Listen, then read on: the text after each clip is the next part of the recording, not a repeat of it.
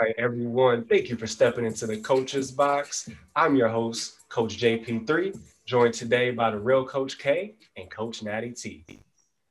Oh yeah, Oh yeah, oh yeah. So oh we yeah. got, oh yeah, got some soccer talk to lead off the show. Got some NFL, NBA, and to round off the show, the most hated players in the NBA. Very interesting. Not a lot of people are talking about this, so this is a good topic for us. Who are the most hated players in the NBA? But yes, first we're gonna kick it off with some soccer. Coach Natty T, what do you got first? Yeah, I forgot to give my prediction last week for this game, but I guess just my reaction to the USA Mexico game. That was the CONCACAF Nations League. Um, because basically they created all of these different nations leagues, so there's not like just all these meaningless friendlies that usually happen. So each continent has its own like leagues between all the nations. So that's basically what it was. So the United States won. It was a very it was a crazy game. But my overall reaction is from a US perspective. Well, first let me go into this. The Mexican fans, y'all got to catch the smoke too, because they was throwing water bottles and stuff on some of the players. So y'all can go back to Mexico with that. Y'all lucky Trump ain't in office. He would have got y'all escorted out with the quickness. So that's point number one. Point number two. Um, it's good that USA won. However, if you watch the game, they did not play well at all. It was very ugly, very sloppy. So, although they did win, which is good, and they're a young team, it's something to build upon. We need to start seeing uh, just better overall play out of the team, because right now they're in a good spot because there's never been this amount of young players playing in Europe and playing on top clubs in Europe. So examples like Christian Pulisic, Weston McKinney, Serginho Dest, and Zach Steffen. I mean, all these guys are playing on top clubs in Europe. So that's good. But now the United States national team is just the men's team anyway, is just in this kind of weird space where you have a lot of good young players, but now you need to reestablish what your identity is as a nation when you play in these games. Because again, beating Mexico is good, but if you really want to be contenders against some of the top countries in the world, your France's, your England's, your Italy, your Germany's, your Portugal's, your Belgium's, and really competing on that level. Now is the time you need to start figuring out like what's your identity, what's your style of play, like how are we going to dominate the style of play, how are we going to dictate how we want to play in these games and not just reacting to what the other team's doing. So that's my reaction. So would you rank Mexico like a middle of the road type team, like a middle tier team? Well, right now, I mean, I would say so. I think they're ranked the FIFA World Rankings, even though the FIFA World Rankings are somewhat skewed, Mm-hmm. but they're ranked number. I think they're 12th right now in the world. Mexico is. Mm-hmm. United States 22. So this will, when the new rankings come out, it'll update. Um, and again, the FIFA rankings are kind of. I don't want to go too far into it, but it's a little. Not to say that it's fraudulent, but it just depends on what's going on at that time, because a lot of times if it's not like a World Cup year or if it's not like a European Cup year, other national teams they may just be flirting around with their roster just to see, who can like more players they can add to like the normal roster, or they're just testing to see how guys look. So sometimes when teams may lose games, it may affect your FIFA ranking, but in the big picture, they're just really trying to get a feel for their full roster. And then some countries are in transition. You may have like an older team and then younger players coming in. You may have a mix of old players and young players, and you're trying to figure out that mix. Mm-hmm. So that's why the FIFA rankings are kind of It's a little misleading, right? Yeah. it's a little misleading. Again, it's not necessarily from a place of being uh, misleading, I would say, like on purpose. Right. But there's just a lot of factors that go into it. Mm-hmm. Um, so piggybacking off that, I'm very excited for the Euro 2020. It's still called Euro 2020 because it was supposed to happen last year, but obviously coronavirus delayed it this year. I won't go into all the various picks because you normally pick the group stage and then the next round and the next round, but I'll just go with my overall finals prediction. And I'm not going to give too much analysis because I'm a fan of France. They're my favorite national team. They're the favorite. So I'm picking them to win. I have them playing England in the finals. But overall, I'm picking France to win. They're the best team. They're the overwhelming favorite right now. They go pretty much 2 or 3 deep at every position, which is, I will admit, as a fan, I'm a little scared because everybody's picking them because they should win. And in these tournaments, whether it's the World Cup, whether it's your Continental Cup, which is, this is the Euros, continuity is key. And not necessarily just talent, but continuity is key. So as much talent as they have, they are kind of on the right wavelength right now. They're the defending World Cup champions. So, I hope they pull it out. Most people think they are going to pull it out, but we'll see. We'll see. Hey, Coach Natty T, not to interrupt you, but you said continuity is key. Could you expound on that a little bit? So with the when it comes to international play, what people have to realize is in comparison to like the women's team. So for example, like the USA women's team, they play 8-9 games a year together. Whereas on the men's side, no matter what country it is, they probably play, if it's a non-World Cup year, non-Continental Cup year, maybe 4 games, 5 games at the most. So when you come in these tournaments, you may have talent, and most of those countries have talent because, they're all playing on those top clubs in Europe. But a lot of times it's tough because before a tournament like this, you may just kind of get everybody together for literally for 2 weeks, and then you practice and then you go play.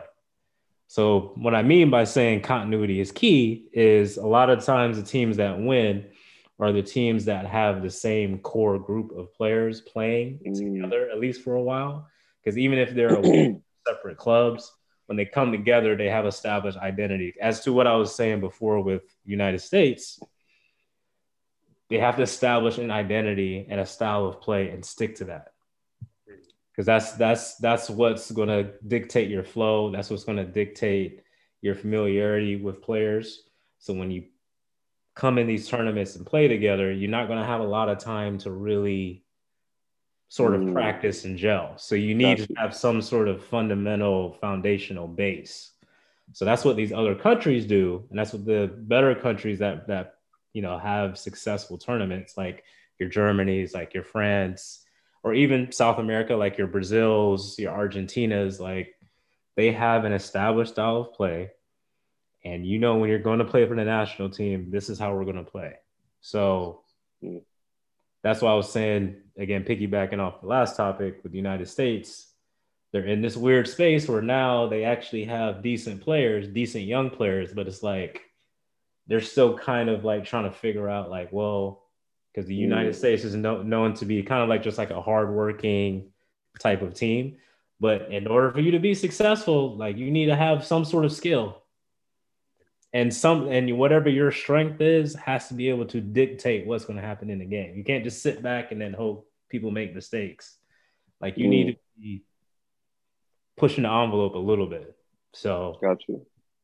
Yeah. So that's what I mean by continuity is key. So yeah, that's why I'm hoping France, because they have the most talent and they do have continuity right now, because again, it's the same core group that won the World Cup. So they, it's right there for him. So I hope they win. They gotta take it. They gotta take it. Yeah. Okay, good. Thank you, Coach Natty T, for our soccer update. Now we're going to transition to a little NFL talk. I'm going to throw this one to you first, Coach K. We all saw the news, Julio Jones to the Tennessee Titans.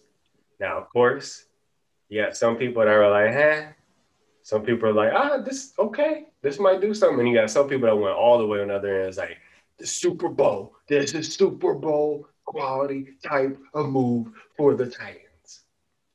So my question to you, Coach K, does that move make the Tennessee Titans the best team in the AFC, in your opinion?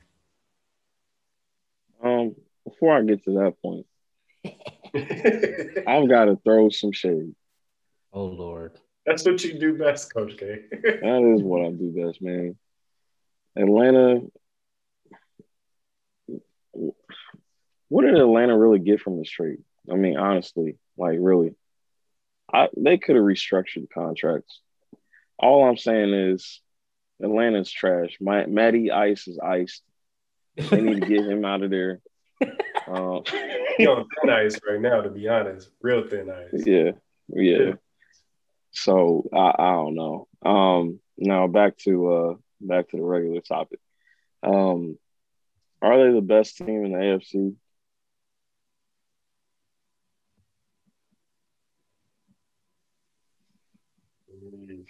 Maybe in their division, but I don't know. I kind of want to see what Carson Wentz does at Indiana. So I mean, that's kind of a toss up. Okay. I don't think they are. I would say maybe fifth or sixth. Fifth or sixth in the AFC. Okay. Yeah. Because I mean, you still have the Kansas City Chiefs, the Browns, Buffalo, Ravens. Yeah, I feel more comfortable saying they're the sixth best team because yeah, they can score, but are they going to be able to stop anybody from scoring on them? Yeah. That's my question. That's a really good. Yeah, and I honestly want to see what's gonna be their identity now, like, because Henry's gonna want to get his reps, but at the same time, like, I don't know, like, it'll just be an interesting dynamic to see like what the play calls will be now. But if anything, I think they're six best in the AFC right now. Because you named four already, and then if you talked about the Colts being the better team in the division, then that's probably your fifth one, right? And so the Titans should be after that. Yeah, I can definitely see that. Yeah, that's good stuff. Coach Natty T, what do you think? To answer the question, no. To Coach K's point, I just think their defense leaves still, a little bit to be desired there. Because while I was kind of preparing here, I just I know we did like our power ranking, so I was kind of thinking about that, like, where would I put them after this trade? Because I think before I had them, I know they're in my top 10. I think I had them I was trying to look, I couldn't find my list that I had, but I think I had them 7. I think it was 7 or 8. I moved them up to 5 because I have the Bucks, Chiefs, Bills, Browns, and Titans. That's what I have. So I moved them because I think I had the Ravens 5th before when we talked about our power rankings a few shows ago.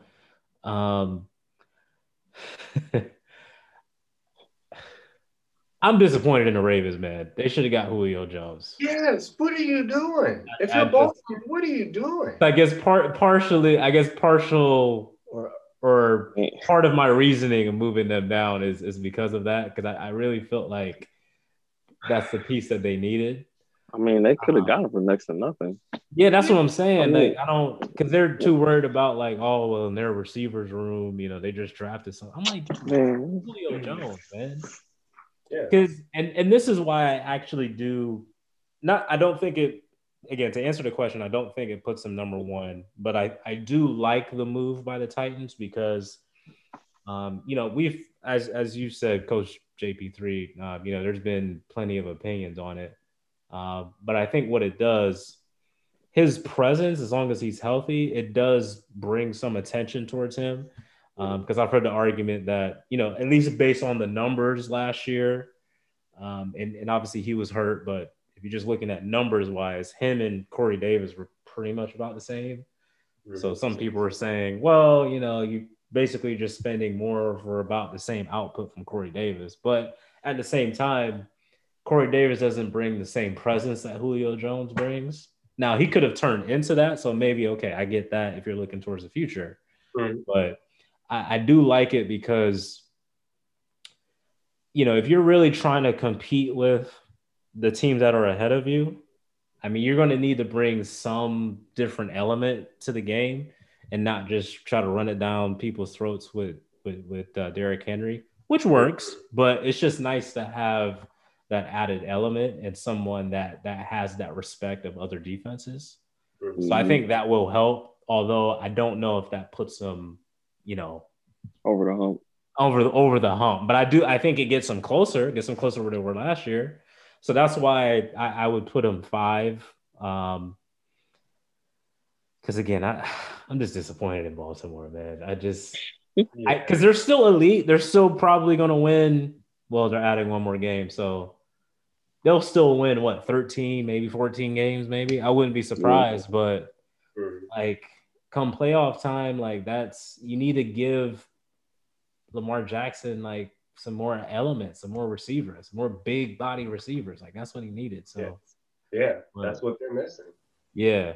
Because I feel like if you switch Tannehill and Lamar Jackson, like the way Tennessee's offense is built, like that's perfect for Lamar Jackson. Because you have two big receivers, like 6'2", 6'3". I mean, they both of them almost look like tight ends almost. Yes. You know what I mean? And again, like I said before, like not that he's not accurate, but I think he does well with tight ends because they have a bigger catch radius, so he doesn't have to be as like pinpoint accurate. Whereas the receivers Baltimore has now are like smaller guys, so he's going to struggle a little bit, trying to get the ball to them because you have to be like Tom Brady. Yeah.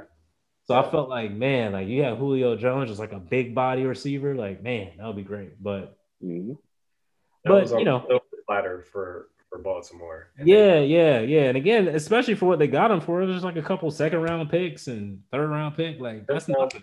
Or something. A bunch of question marks, really. It's basically. I mean, that's nothing. That's nothing. So, so that's my thought on Tennessee. I like the move overall. I don't know if that necessarily really puts them like over the hump. Like, oh man, they're going to win the Super Bowl. But I just like it because it gives them an added element that they didn't have before. As long as Julio can stay healthy. Yes, right. And that's the thing to both of your arguments here. I agree that the Falcons really squandered this trade. Like they hands down. I don't care what Julio does next year. They lost the trade. Atlanta lost the trade already. So I'll add this though. I think the only thing that could possibly be going on is Kyle Pitts.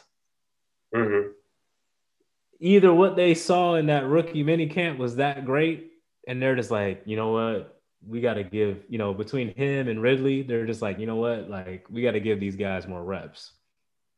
That's my only kind of like thought. Like if this season they both of them just like ball out, like have Pro Bowl like crazy seasons, then I'm like, oh okay, I see why you let Julio go. That's the only way it would make sense. I can see that dynamic working, not to say that they would have as much production, but a similar format as Kelsey and Hill. So you have a speed receiver that can get downfield, and then you have a tight end, which is basically a receiver that has the ability of a receiver to be able to put up monster yards in the tight end slot. Then you have it was a Russell Gage, I think is their third, would be their, or they're technically second. I think when people make the argument about Julio Jones's production, injury comes to mind as part of that slide. But also, I think it's the inability. It's three things. One is the injury. Two is because he's going to draw the best defensive matchup, and for most teams, uh, two people guarding him whenever he comes off the line of scrimmage through most of the game. So that's why Calvin Ridley could be so successful, is because in most instances he's in one-on-one coverage. I want to see what Calvin Ridley does when he's not, in single coverage and he gets doubled now. Similar happened with Antonio Brown and Juju Smith-Schuster. Schuster's production went way down because now Schuster gets the double coverage. Schuster gets the scheme directed toward him. So I don't know. That's why I'm a little hesitant. I don't know if that production is going to be as large as Atlanta may want it. And plus, to my third point about Atlanta, Matt Ryan, they call him Matty Ice, but he could be very hot and cold throughout the season, to where he sometimes he has an inability to be able to get the ball to the receivers at times. He makes a lot of mistakes. He hesitates sometimes. So that's kind of my reluctance about that. As far as the AFC makeup is concerned, now I want to give some credit here. One of our listeners on Instagram, Stairs to Greatness, he also has a great podcast called A&B Podcast. Y'all should check it out. But he actually sent a message to us when we posted the trade had occurred. And he said that he's more in your camp, Coach K, about the Colts are probably going to be the best team in that division, actually. That Wentz puts them over the hump.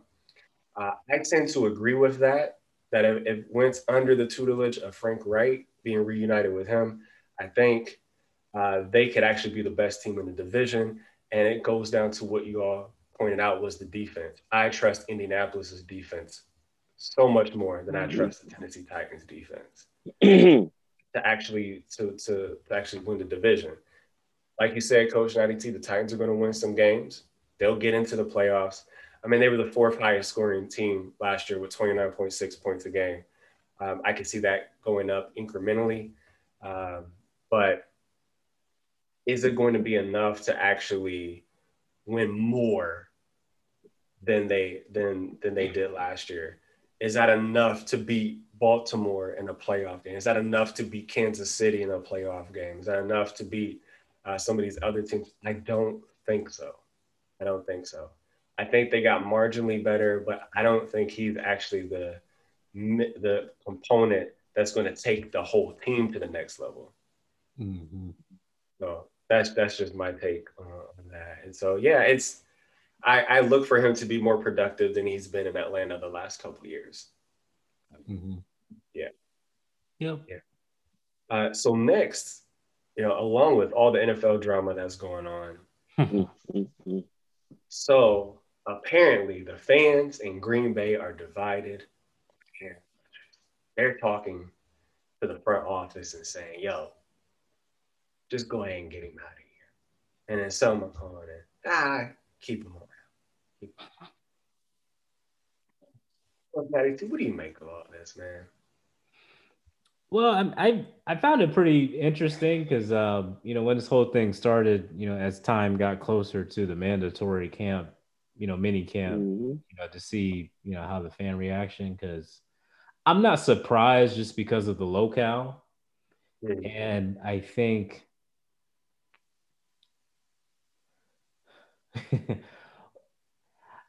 it's going to be very interesting to see what the conclusion of all this is.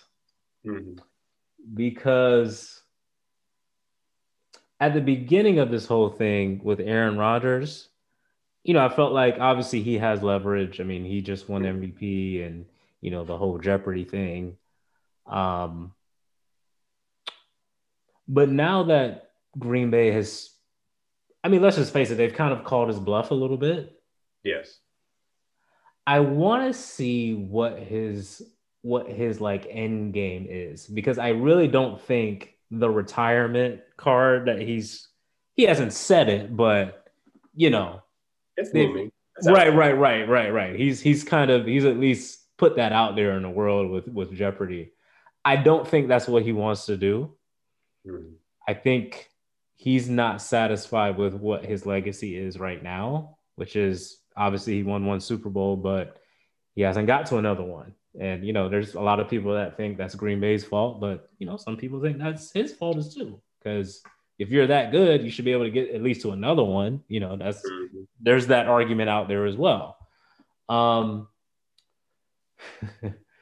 So the route that he's choosing to sort of try to get himself out of there is very interesting because, he's in Hawaii with his celebrity fiance and, on Instagram. And as much as, and you'll laugh, as much as, I don't care for that whole Midwest mentality. However, optics matter and locale matters. So, when you're doing that and you're kind of being, Mr. Hollywood, that's going to rub Green Bay fans the wrong way because that's not what they identify with, right? They're kind of, very blue collar, like come to work every day, bring a lunch pail type of community. So I was interested to see, how they felt, but I wasn't too surprised because that's kind of what I assumed it to be. Second part is I find it kind of funny that it seems like the fans have more gumption than the actual organization because it seems like the organization obviously had this plan to get rid of Aaron Rodgers after this season or after last season, but he won MVP. So now they're trying to massage it, but the fans is like, oh no, let him go. Like if that was the original plan, like go ahead, cut him. And I agree with that. I mean, they kind of put that sort of feeling out there. Now they're trying to backtrack, and now they're playing this game of cat and mouse with Aaron Rodgers. So it's just going to be very interesting to see how the finale goes. But overall, to answer the question with the fans, I'm not surprised by the reaction because again, I think as much as I don't really care for that whole mentality. Locale and optics matter. Yes. So, it's interesting. It's just going to be interesting to see what the end result is because, Aaron Rodgers, he hasn't shown up. And I don't know because Green Bay really still holds the cards because they have to agree to trade him. So it's not like he's in the last year of his contract or anything like that. I mean, they have to agree to trade him. So it's just going to be very interesting. So this has been a very interesting soap opera / saga, to say the least. To your point on optics, I see your point on that because if you juxtapose that to Russell Wilson's situation, Russell Wilson does a very intentional job of ingratiating himself to the city. When you see his social media, what is he doing? He's with his family. He's in the city. He's working out. I saw one shot. He wasn't even in Seattle, but he had his Seattle gear on, like outside of the city, working out. And you saw it on social media. He was making some throws and stuff. So, like, when you see stuff like that, it's a little bit more relatable and a little bit more of like tying a bond within a relationship with the city. So when he says, hey, I don't know, you haven't brought me any, defense in a few years and my offensive line's getting me pancaked several times a game, I might want to explore these 4 other teams. And people are like, no. Seattle's like, no, you got to get Russell. Aaron Rodgers doesn't go out of his way to be relatable in any sense of the term. Probably the most relatable thing was in the back of Bakhtiari's truck. Yeah. With the case of beer. That was probably as relatable as it gets for Aaron Rodgers. But now he's pulling a James Harden card, right? He's intentionally going on social media. I want you to see me not doing football and me not caring about me not doing football. I want you to see that. In his mind, I believe that he feels that he truly has the leverage in this situation because I think he's viewing it from a poker standpoint. So when you have cards in your hand, what would prevent you from going all in on a situation to do what you want to do is you don't know the cards of the other players in the game. He already knows what Green Bay has to offer. And he said that it's not Jordan anything personal against Jordan Love, but he knows Jordan Love isn't the answer. He knows they don't have another answer on that roster. So he knows the cards that Green Bay is holding right now. So he feels that he can take his time with this entire process and they'll give into the situation. Because I don't care what the media is saying about, oh, Jordan Love looked good in practice today. He looked good or he had a good one. That means nothing to me because you just got through ripping him for squandering a 2-minute drill like the day beforehand. So like that means what I want, and even if he is having a good, has a good training camp, that also doesn't mean anything to me because until you suit up on Sunday and you go out against actual, another team in real game speed and succeed in doing that, then come talk to me about having a succession plan and it being solid. So the fact that they hit him last year and they're just now introducing him kind of to the public, letting them talk and stuff like that, because he had a good day and everything like that. I think Green Bay felt like, okay, this is a good moment for him. And it looks really fishy that we're not having him talk to the media. So he should probably say something.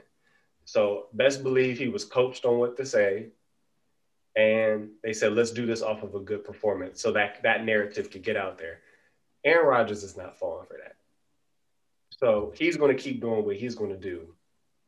From the fans' perspective, I think there is division, but it's mostly because of situational fatigue, in my opinion. I'm not in Green Bay. I haven't talked to anyone from Green Bay, but my guesstimate here would be is people are just sick of hearing about it. So if he goes, I don't have to hear about it and I can just kind of move on as a sports fan. Just rip the Band-Aid off already, okay? Because I've already got a wound. Just rip it off. I'll take you back to Cleveland. They burned LeBron's jersey, and then they bought him again as soon as he came back. Well, yeah. Right? That's the Midwestern philosophy. So Green Bay fans who are in that, I feel your pain as someone in Ohio, but don't go to the other side of the spectrum and just be like, just get him out of here, just get him out of here. I understand. But I think you need to be putting pressure on the organization to go ahead and come around the terms because the organization does have the leverage to what you say, Coach Natty T, as far as I don't have to trade you. But how far they are willing to go and willing to wait for that to happen, we'll see. We'll see. Mm-hmm. Coach K, did you want to add anything on the Green Bay and Aaron Rodgers saga? Oh, yes, I did. From my fans out in Green Bay, I don't care how you feel. Like, I don't care if you're gonna miss the man. I don't care if y'all are upset with the man. Quite frankly, I don't care because I'm a Cowboys fan. So yeah. Anyways, that's the main point I wanted to get across. My next point is more so, whose fault is that we got to this position in the first place? Organization. Green Bay, right? I mean, they've never put anybody around paper clips, chew gum, and used gum wrappers. Like, they have never put anybody really around Aaron Rodgers to help get him over the hump. I mean, he's always had to work with what he had. So I think at this point, just let the man go. I mean, he got you a championship. Like, to me, it's just making me look at the Green Bay organization like, y'all, like, I'm not looking at them as a prestigious organization. I'm looking at them like, man, y'all got problems. So that's how I see it. just for the sake of the organization, for the sake of Aaron Rodgers, just let the man go. Like, let him go play elsewhere. You know, like that's all he wants to do. But that's it. So I see that Green Bay has a very rich history and a very sought after as far as, hey, this is a great organization.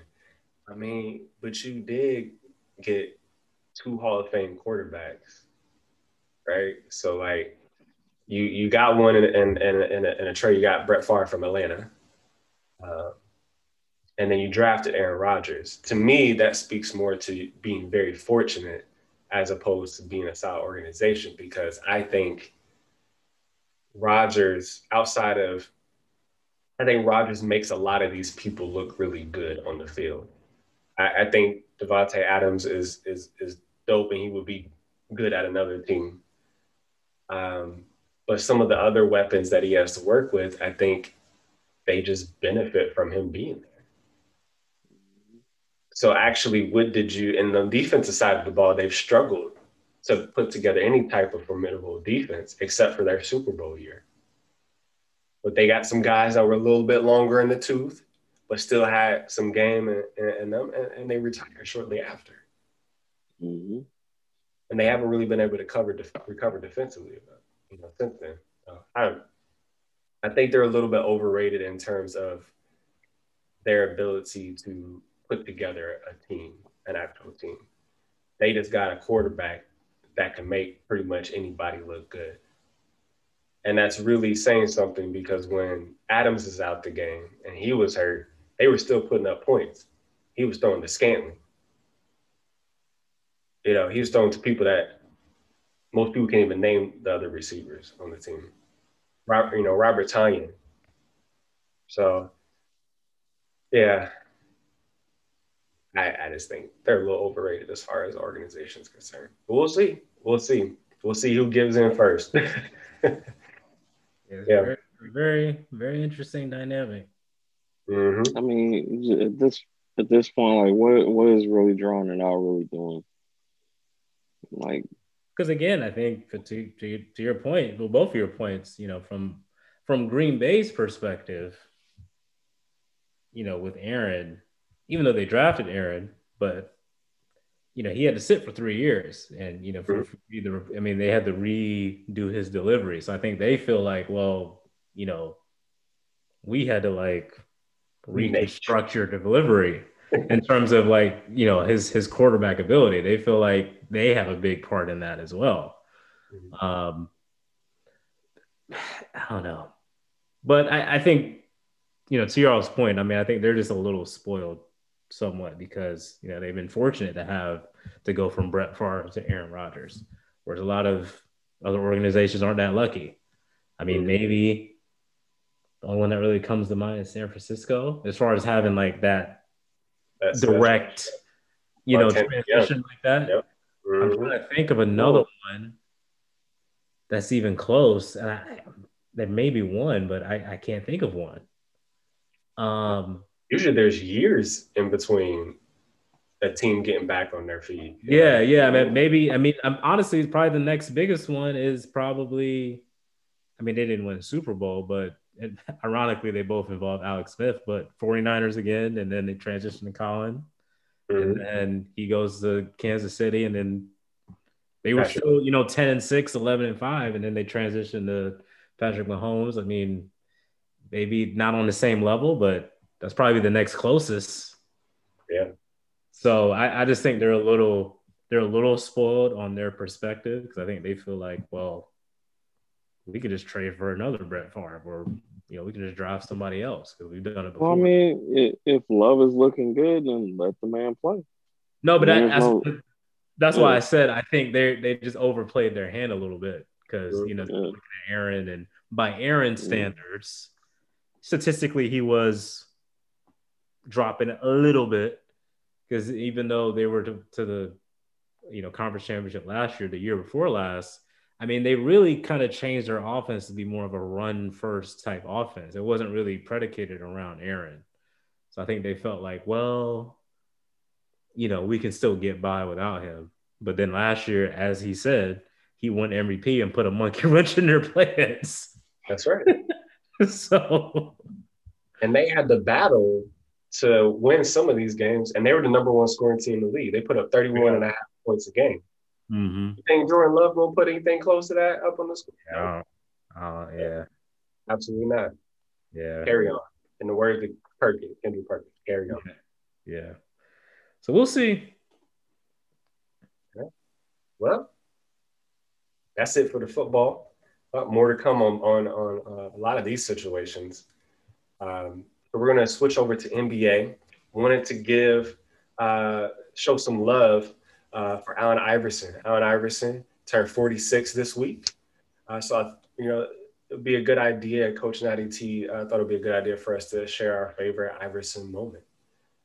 So let's go with Coach Natty T. You can go first. What's your favorite Iverson moment?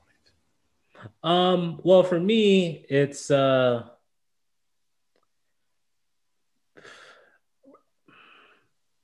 mean, obviously the two that pops out are the two obvious ones, of course. But if I had to choose one, I actually got to go with the Jordan crossover one. Because just for me, I actually was able to watch it when it happened. Because it was on, back, for the younger listeners, WGN. I don't know if you've noticed that channel. The only reason why that channel exists is because of Michael Jordan. That's a local Chicago channel. And the Bulls were that good that they literally made it a national channel. So you can catch all the Bulls games. So I remember watching it live, and I always liked Allen Iverson, when he was at Georgetown. But when I saw that, because as a kid I was a Jordan fan, but to see somebody actually cross over Michael Jordan, I was like, oh my gosh. Yeah. So he was already kind of my favorite younger player, I would say, as a kid, because of the Georgetown, watching him in the Big East tournament against Connecticut, against Ray Allen. I'm still mad Connecticut won that game. Yeah. Man. But yeah, that's probably my favorite moment, just because I think for me, that's when my true fandom of him started. Yeah. Because I knew Michael probably, even as a kid, you knew all right, Michael's probably going to play for another few more years. I need to find somebody else that I can kind of look up to. And then, so I was like, that solidified it. I was like, all right, when Michael's done, I'm all AI. So that's right. I got to pick. Yeah. So for me, I'll pick that moment for me. Okay. Most definitely. I already know what Coach K going to pick. Oh yeah. Of course. When he stepped over Ty Lue. Nothing else in the world is better than that. But that's what my head says, but my heart is when he actually returned to the 76ers. Because I don't know, there's something about when he stepped back onto the court, and for me that was epic, because I don't know, there was a point in time where I didn't really watch the NBA, and I was probably right around in between 2006, 2008. But when he came, I do remember when he came back, that was big for me, just because it didn't feel right having him, in Detroit or the Nuggets. But yeah, actually, Memphis. yeah, you can't be the chosen one over there, bro.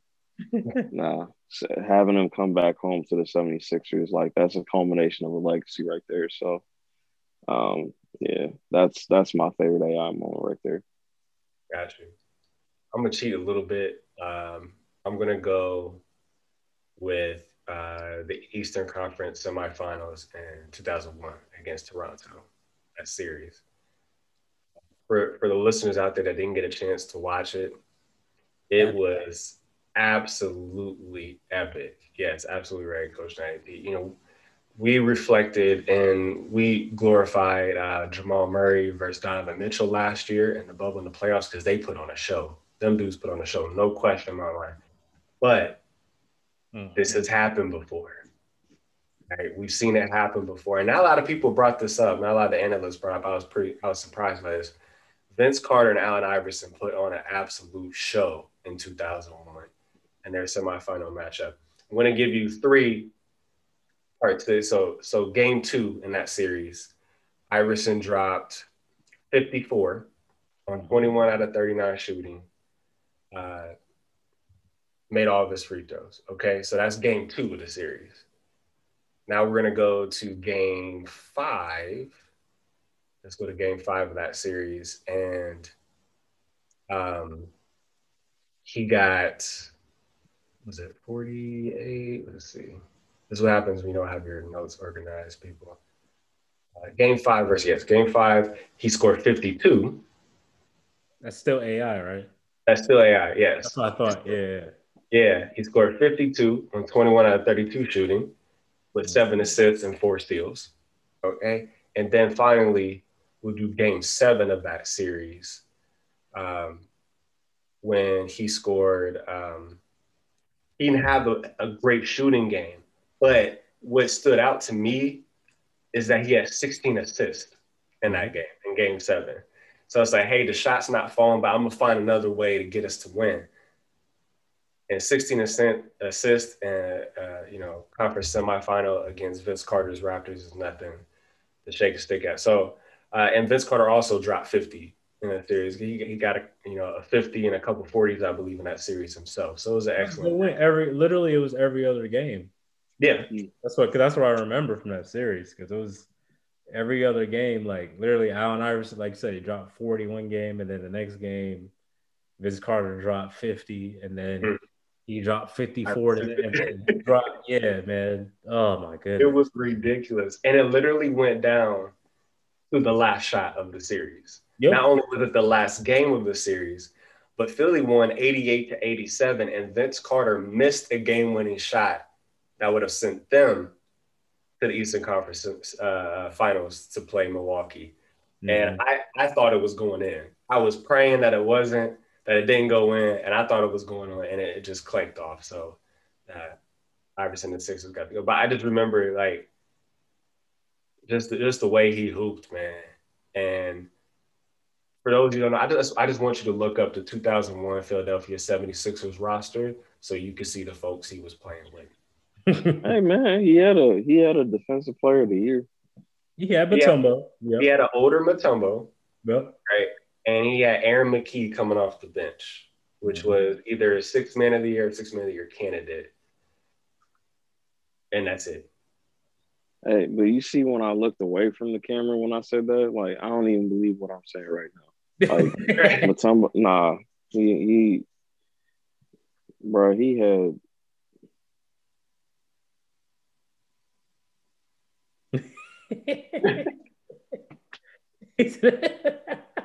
Yeah, I mean, and we saw what happened in the finals. He got absolutely dominated by Shaq. Yeah. Well, a lot of people got dominated by Shaq in those 3 years.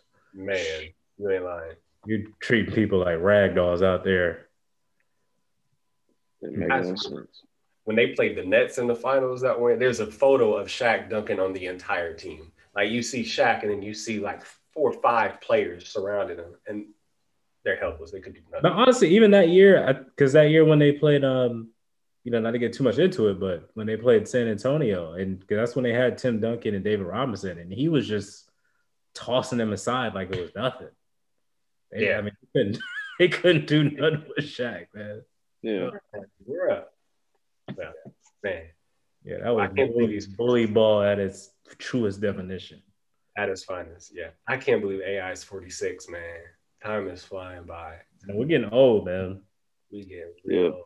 I never thought I'd see that day. Big ups to AI and his career. And he looks like he's doing well for himself post-career, too. Oh, yeah. Yeah, he's doing all right. Yeah. Now, for the long-awaited Clippers/KD watch with Coach K. Oh, it's my turn? It's your turn, and you got a lot for us. Go ahead, Ben. Man, bro, I appreciate you giving me the floor, bro.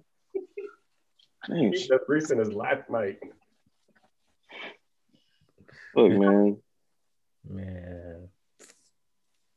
So, only thing I have to say about the Clippers series is I just don't understand this team, bro. Like, I just don't get it. I don't think anybody does. Paul, That's right. to be They honest, don't even man, understand like They don't even understand themselves. I I don't get it. Like I don't get how Patrick Beverly still has a roster spot. I honestly don't.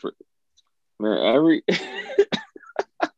and the thing is, man, every year we talk about, oh man, like Paul George is hooping right now. Oh man, like he's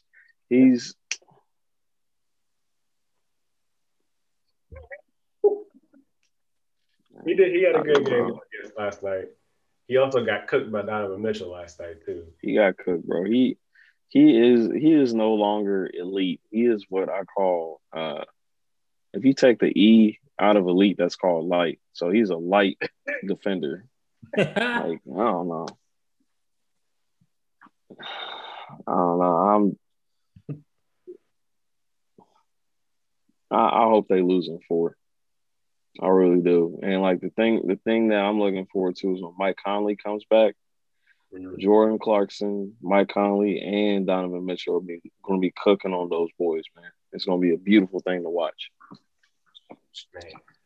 Yeah, and I don't know. People keep talking about Kawhi, but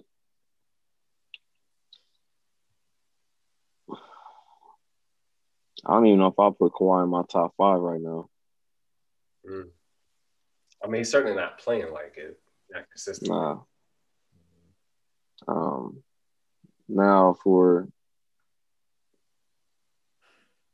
what we came here for, man, obviously KD. Yeah. You know what? Be careful. Don't tell any personal stories. He's gonna call you out. I ain't worried about that, man, bro.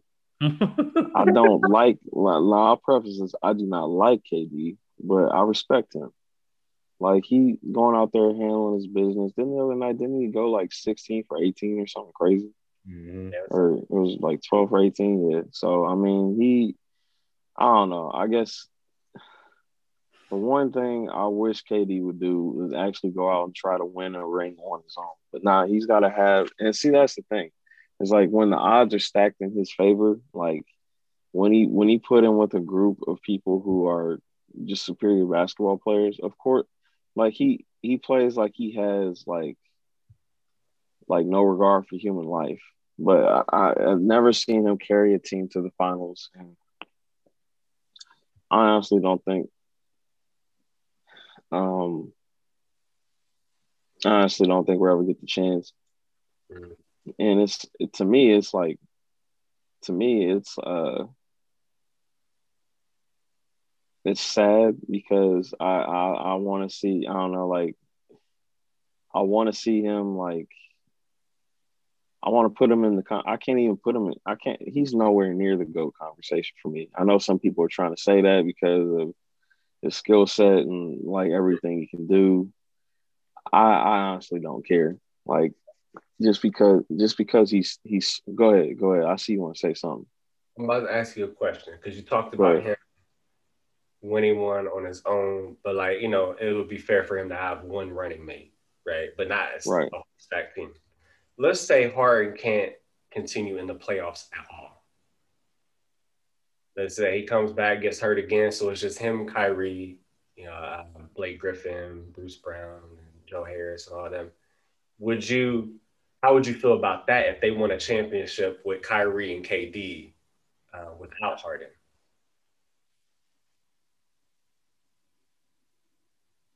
Would that be satisfactory?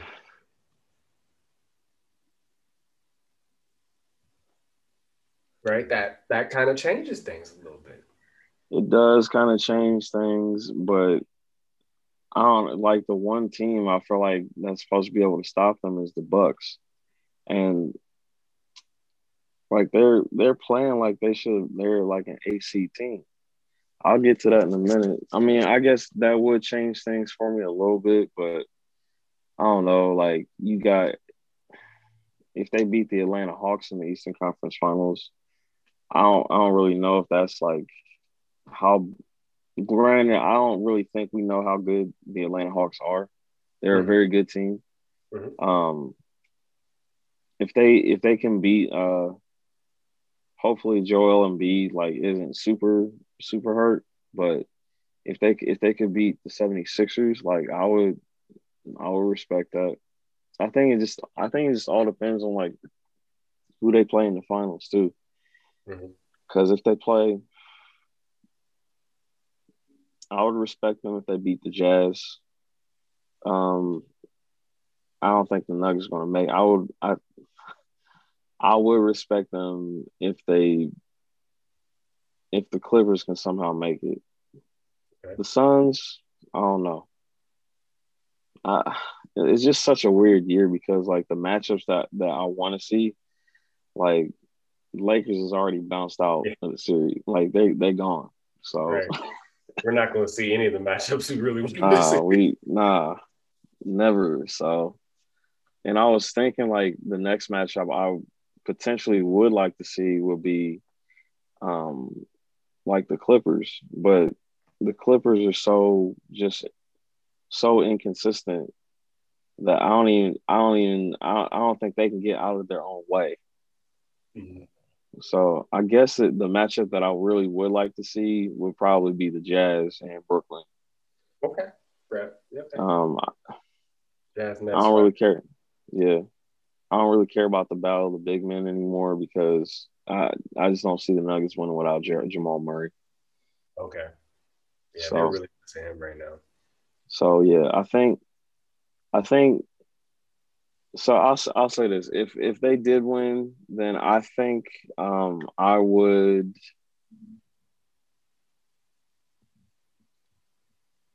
I think it'll like compensate for like one of the championships that he won with Golden State. Okay. That's fair. That's fair. Yeah, because I mean I have to respect the man's talents and what he does because not only is he clapping back on people, but he's like he's living up to his expectation. I mean, he's always lived up to his expectations. I think on the court, the only thing that he hasn't done is win a championship on his own. Mm. Which brings me to my next point. Giannis has been Gian, man. Yo, that game last night felt like I was watching the Logan, like the Paul like Mayweather fight. That was hard Like to watch. that was hard to watch, man. And I'm just like, Giannis is going went one he went 1 for 8. Oh. Like they don't even they're not even trying to guard him on the No, perimeter. they're not. Like, And that's embarrassing.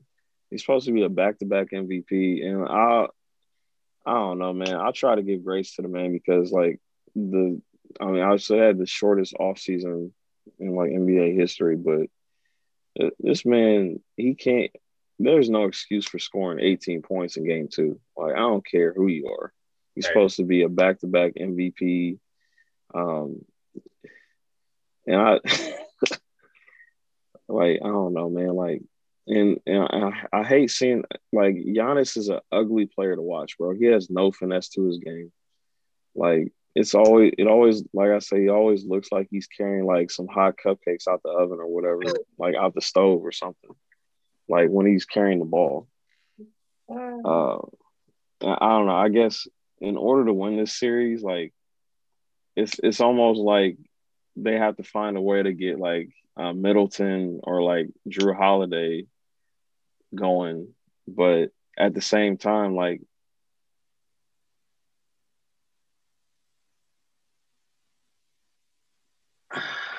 I don't know, Drew Holiday is having a hard time keeping up with Kyrie. Yeah. So he's going to be running. So you put that on Chris Middleton. I just don't see Chris Middleton as a superstar. Gotcha. So, That's fair. and then I'll say one last thing. Yeah, Giannis is knocked all the way out of my top 10. Like he's maybe top 15, maybe. Maybe. Okay. I know it's a harsh criticism, but my man, he's terrible from the free throw line. Like he can't shoot a jumper. He can't do anything but Euro step and layup. That's Bro, it. they had Brooklyn put a shot a free throw uh, counter on the scoreboard to clown him, and the NBA made them take it down. Mm-hmm. Like, just no respect at all. Absolutely none. Yeah. Man. And like I was watching some highlights from some of the other games. There were games, and it was against Brooklyn where Giannis was hitting some shots. And Yeah. I'm like, Regular. Yeah. so I'm like, and you telling me like when people back up off of you, you can't hit anything? Nope. I mean, he hit the backboard. I mean, he hit the rim. Yeah, man. Giannis is not a top 15 player. He's not top 15. Maybe top 20. Whew. All right. There it is. I ain't mad at it. I ain't mad at it. That's a lot of hate, but I don't know. He needs to Giannis, play the better. Greek, with yeah. So I'm hoping, and I don't know. Like I'll give him one more year, but I got to see some improvement. Like Man. especially if you're a 2-time MVP, bro. Like 2-time MVP, you at least have to be able to do something to KD to disrupt his game. He can't do anything. Listen, he got put on the dance floor by Kyrie. Yeah, He got punched on by Blake Griffin. He got bro. torched by KD, and it's supposed to be your reigning defensive player of the year. Okay. You, Okay. you That put should not him in a, all happen to one person in one game. and you trying to say he's in the same category as Hakeem Olajuwon and also Michael Jordan. Absolutely not. I'll Not even rest my case. not even close. Yeah. All right. Thank you for another good segment. Uh, KD slash Clippers, and sprinkle a little bit of Giannis watch for Coach K to like. We're going to go ahead and transition to the second round playoff analysis here. So we're going to go into a little bit into each series and just give our observations of what we've seen so far. Um, I'll get us started with the Hawks and Sixers series. I was um, really impressed with Game One and the Hawks winning in Philly, despite Embiid he dropped like 39 in game one, but then he comes back Mm-hmm. in game two and he looks good. He drops 40 and they win. And last time I checked, they're winning by 20 tonight. So it's about to be fourth. It's in the fourth quarter. So I was really thinking Atlanta might be able to steal this series. I don't know if Embiid is. And the thing about tonight is that Embiid's not totally dominating the game, and they're still up by almost 20. That they're getting a well-rounded performance by the other players. They got 15 here, 12 here, 21. If that is the Sixers team that's going to come to play, Atlanta's in trouble. So I really wanted to see Atlanta win this series, but I'm gonna have to go with Philly um, winning in six. So that's what I got so far. Coach Natty T, what do you make of the Sixers Hawks series right now? Yeah, I mean, I had Atlanta winning series just because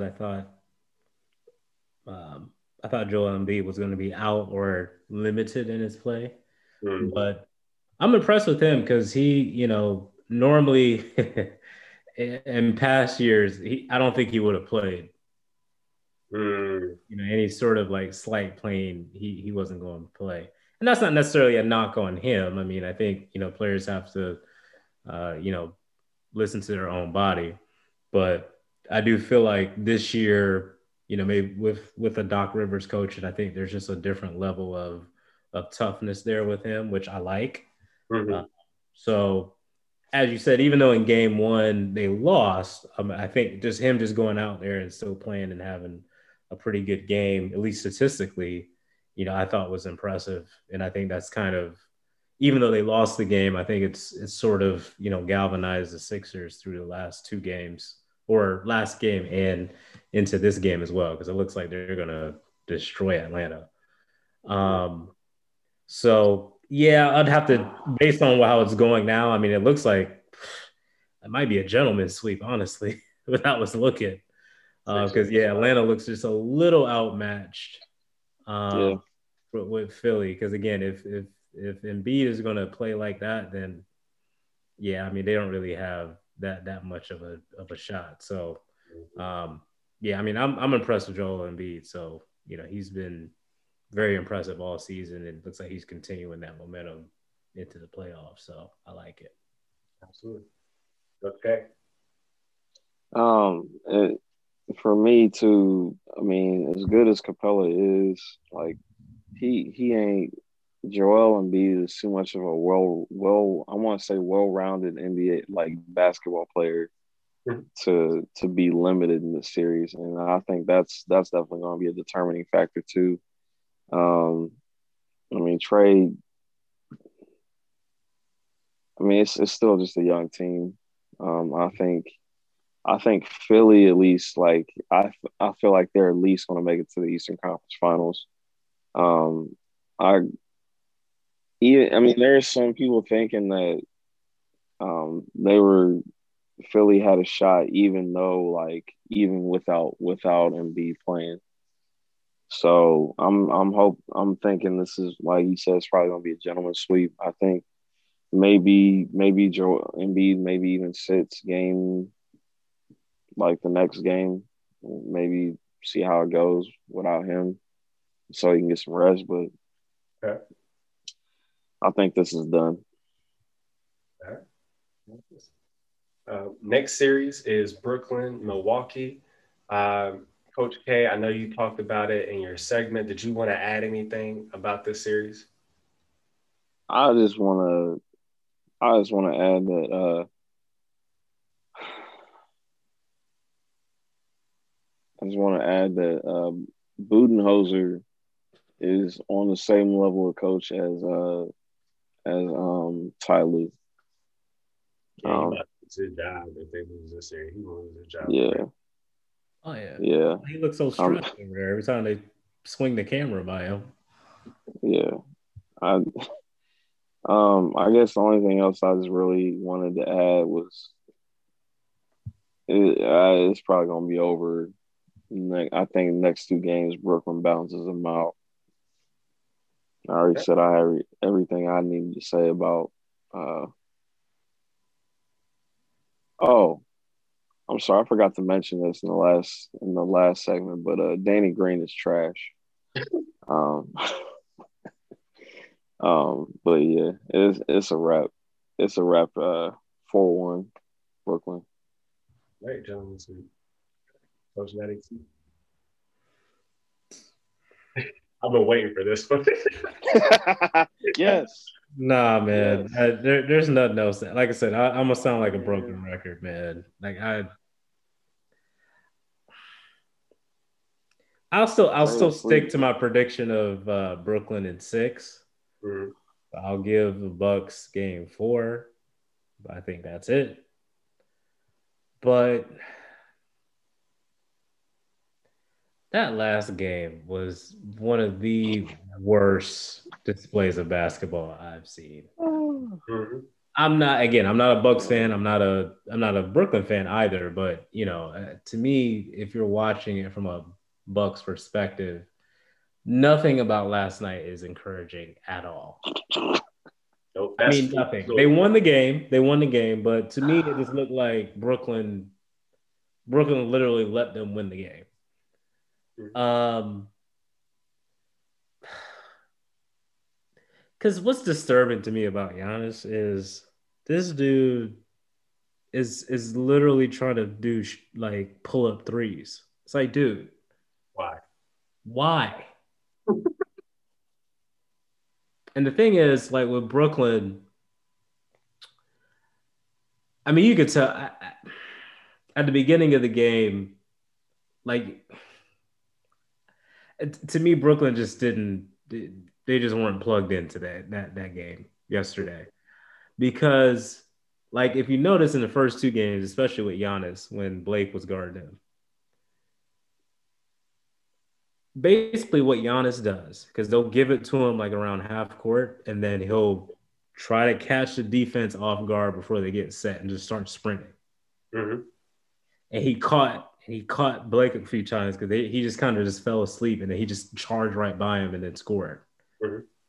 And that's what he does. or he'll get there and then do the Euro step or do the spin to one side or the other. And that's it. Yeah, that's all most of the time to the right. Yep. Most of the time to the right. That's all he does.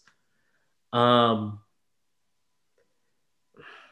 mean, you're not even changing your free throw routine. I mean, like you're airballing threes and taking 13 seconds to take a free throw. Mm-hmm. He's lost some confidence for sure. Yeah, man. In that area. Again, I'll give him a game. I'll give him another game 4, not because of Giannis, but because of Middleton. And I think Drew Holiday's got to have a good game. He's due. Yeah, he's due. Because again, to Coach K's point, I think maybe he's chasing around Kyrie too much, and that's going to take a lot out of you. Mm-hmm. And he did have the game-winning shot last night, just because that was I don't know what was going on that play with Brooklyn. It's like they just forgot they had to play defense that possession. And that's what's crazy. They've been doing decently well the past 2 games. That's 2 games they held in 86 points. It's pretty good. Mm-hmm. But man, there's nothing I'm seeing from Milwaukee that's encouraging at all. I mean, like with James Harden now, you should be like they should be up in this series. Yeah, they should be up 2-1. Like in all seriousness. Mm-hmm. I mean, they really should be. I mean, there's no excuse why you should lose a game by 50. I mean, that's just absolutely ridiculous. I mean, and then even last night, I mean, they come out, what was it, like 30-9 or something like that, or 29-9. Mm-hmm. And then they just let them right back in the game. You can tell they were tense the whole time. Yep. So I didn't see anything for me that tells me that they have a chance of coming back and winning the series. Again, I'll just because to stick to my prediction on this one, I'll say they'll win game 4. Brooklyn wins in 6, but I wouldn't be surprised if Brooklyn wins the next 2 and it just puts us out of our misery, so we don't have to watch this nonsense. Yeah, it was bad. It was really bad. I don't have much to add to y'all's analysis. Just Milwaukee, you're not going to be able to survive with Chris Middleton being your best player. It's just not going to work. Can't. It's like when you have folks like Drew Holiday and Chris Middleton. I'm trying to think of some other teams that have. I mean, even if you're, the Clippers, I think, is a good example too. Now they didn't win, of course, but Jackson dropped 29 last night for the Clippers. Mm-hmm. Paul George had a good game. Was quiet and stuff.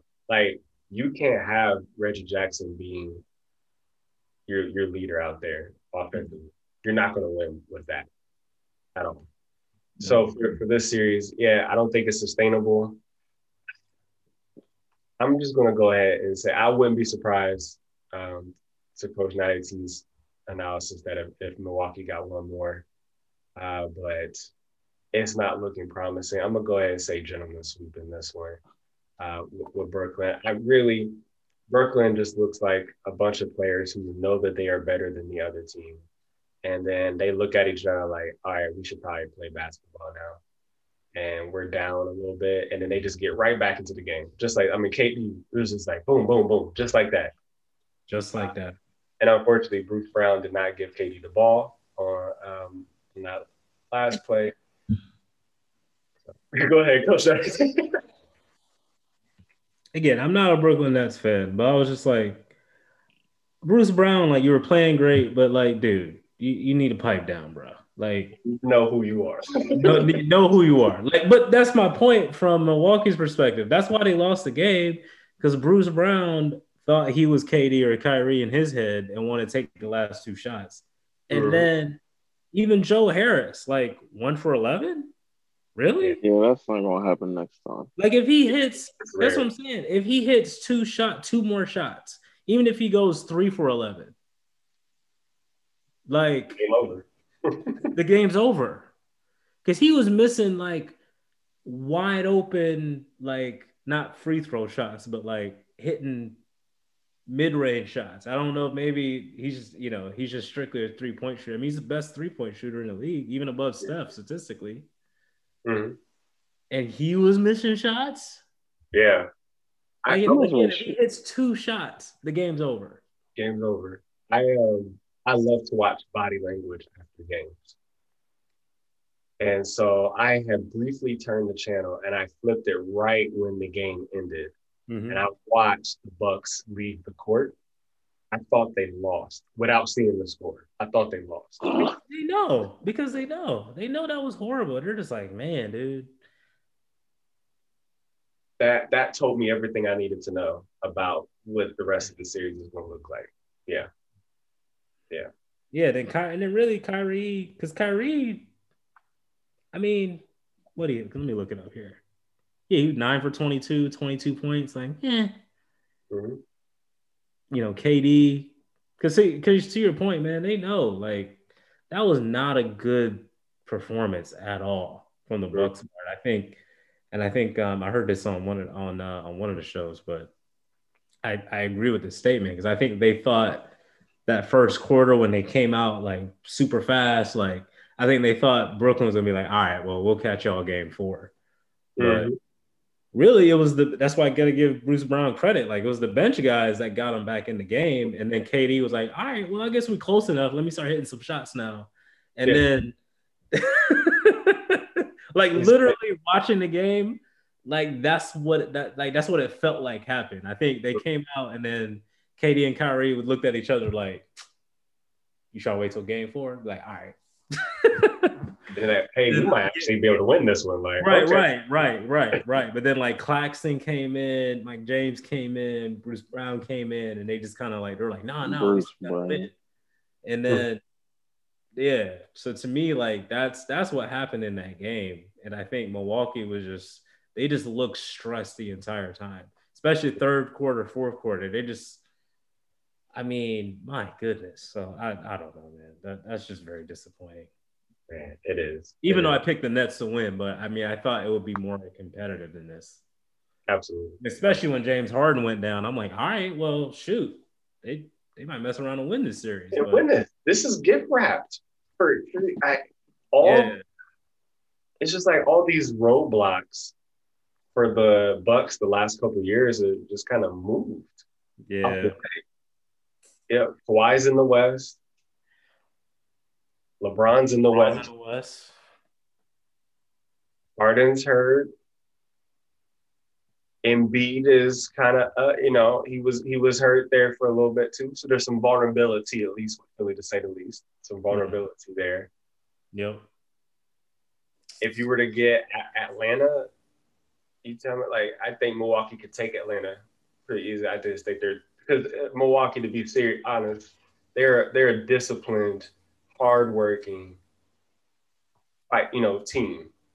That plays good defense most nights. Well, in the regular season, anyway. In the regular season, yeah. So I think it's like, bro, like this is it. Like this is your defining moment, Giannis. If you can, like I said, I wouldn't blame him if they lost, but he like balled out in the games, and I'm like, hey, just a better team. That's what. And then my last go around on this. This is why. Because you'll look at his stats, because even in game 1, his stats were good. Yes. This game, his stats were good. But when you watch the game, like, I'm watching it like, this is garbage. I mean, seriously. Like, I do like his effort that he gives, and his nickname is appropriate, Greek Freak, because he's an athletic freak. So he's just going to out-athletic a lot of people to his stats. But at the end of the game, like Milwaukee can't give him the ball. Nope. Because to your point, like you're asking Chris Middleton and Drew Holiday to basically outduel Kevin Durant and Kyrie Irving at the end of the game if it's close. Mm-hmm. Like I'm picking KD and Kyrie every time.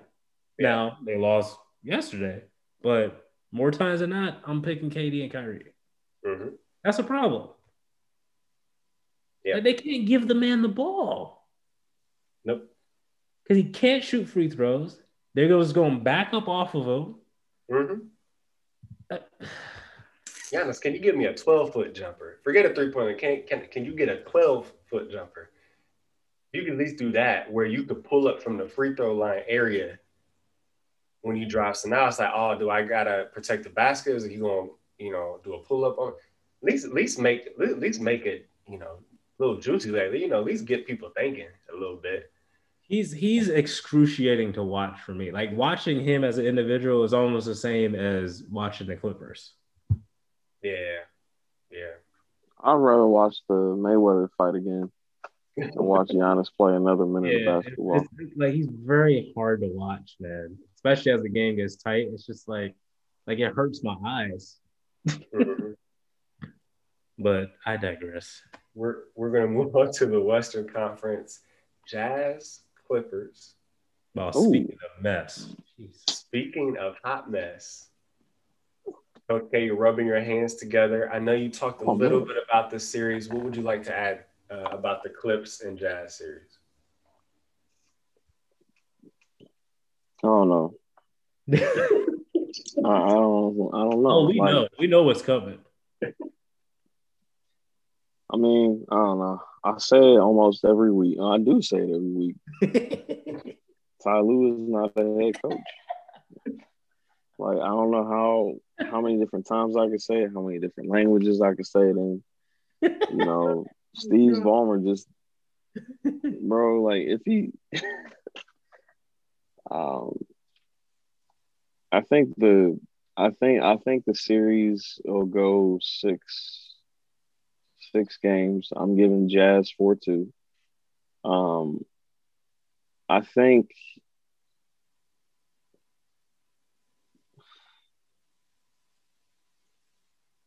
Paul George, there's really nothing Paul George could do at this point to make me believe he's not trash. He had a good game last night. He had a good game. I don't care. Like he's still Paul George. George Paul, whatever you want to call it. Way off P. Yeah.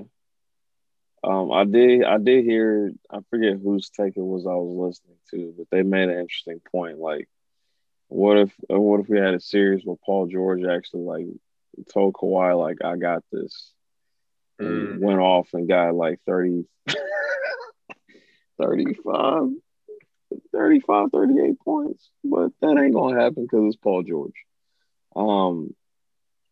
To me, this is a defining moment for Kawhi's career. This series, like, because the expectation is a championship. I guess my expectation would be at least a 7-game series in the Western Conference Finals. Okay. If they lose this series, he's probably in my top 8. Okay. I don't know, man. I'm tired of saying, well, I'm tired of saying like, well, he might be tired. Like, well, I mean, all the rest and all that stuff is for when you get to this moment. You shouldn't have wasted.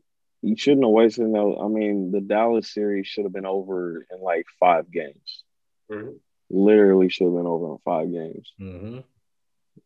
But I don't know. I think Kawhi is overrated.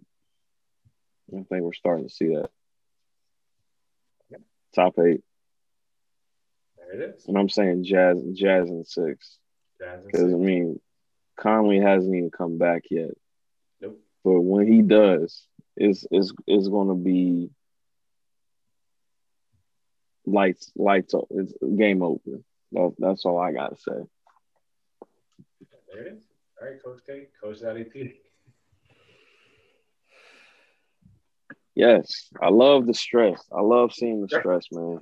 The stress. Bless us, brother. Bless us, brother. Because let them use. Like I said, man, with the Giannis thing, like I'm not a Clippers fan, but they're just like this whole emotional roller coaster is just not healthy. Like, and I'm not even a Clippers fan. And it's disturbing on so many levels. They gonna kill Steve Ballmer.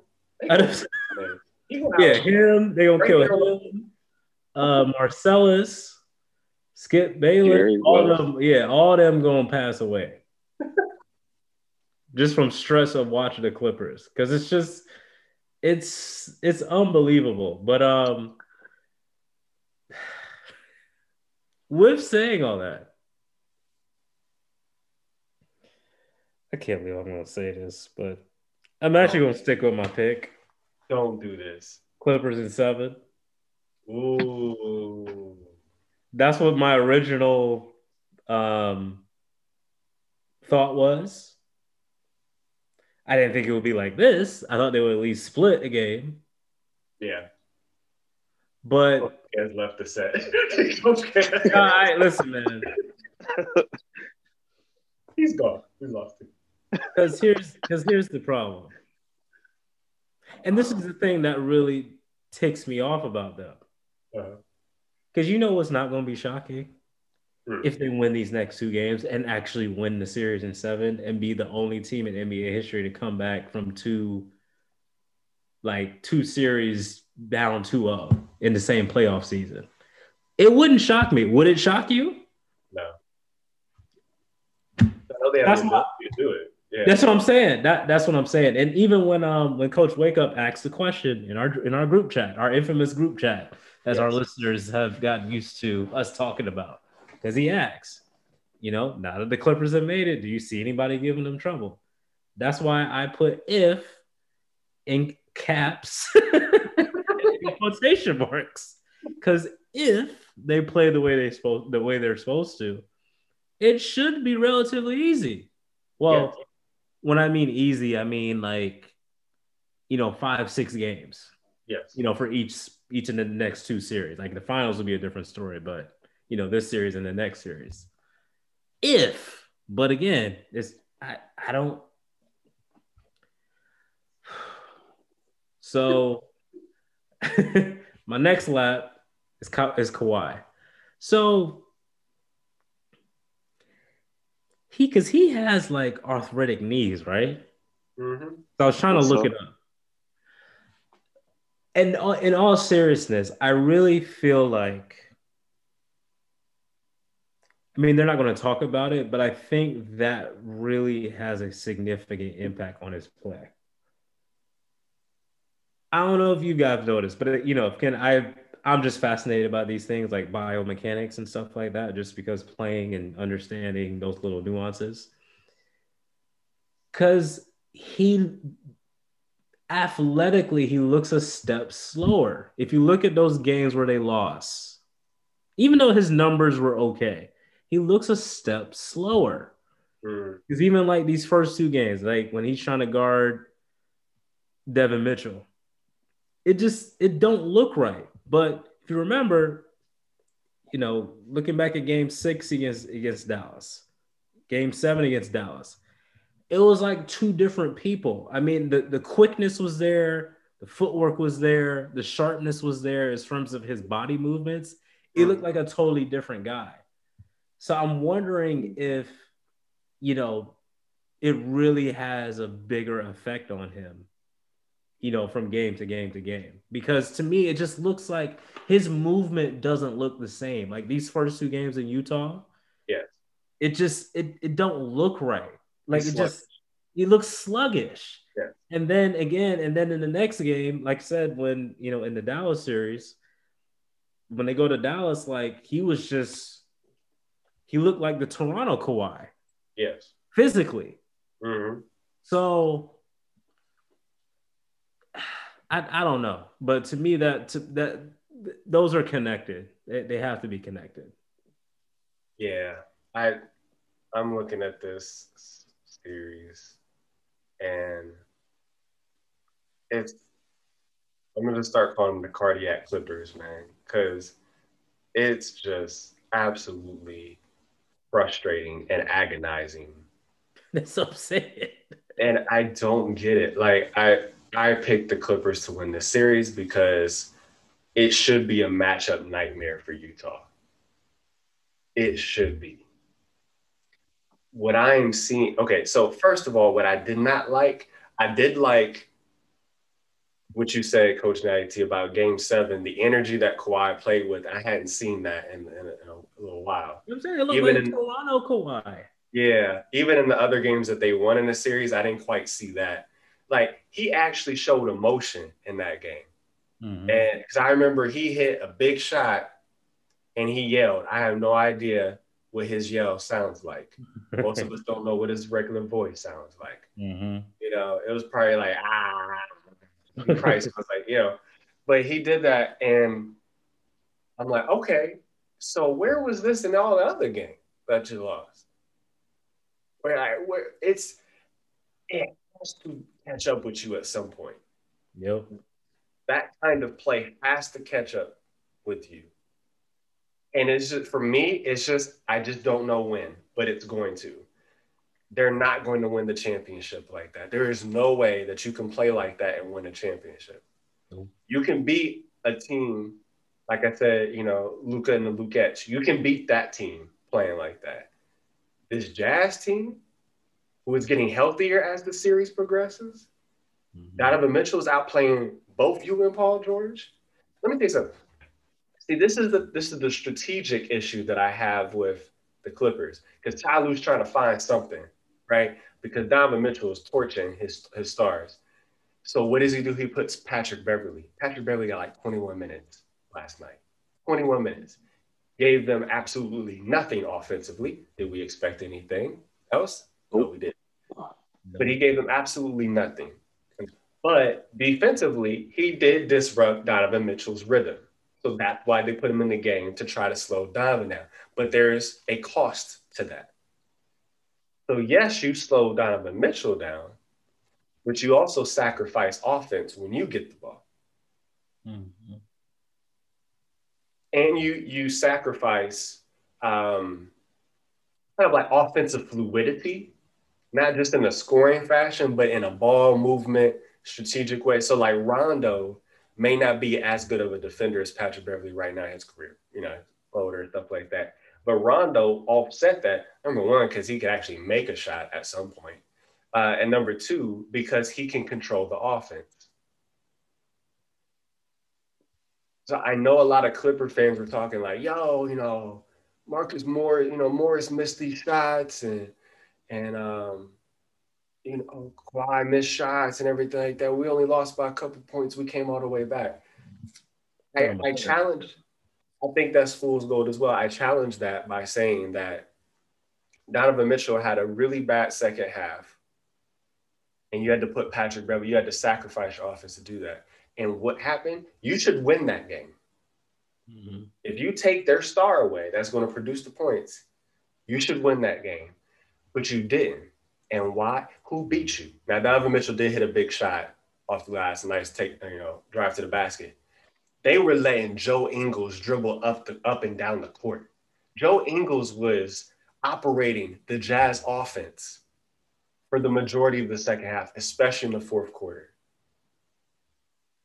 Patrick Beverley's the only one that kind of like that stole the ball from him. Like Patrick Beverley, but anyone else, everyone else couldn't guard him. Couldn't guard him. They let him walk into a three-point shot. Mm-hmm. There was miscommunication on defense. Two people went to Mitchell, wide open shot for Ingles. So I'm like, you're letting Ingles run the offense and beat you at it.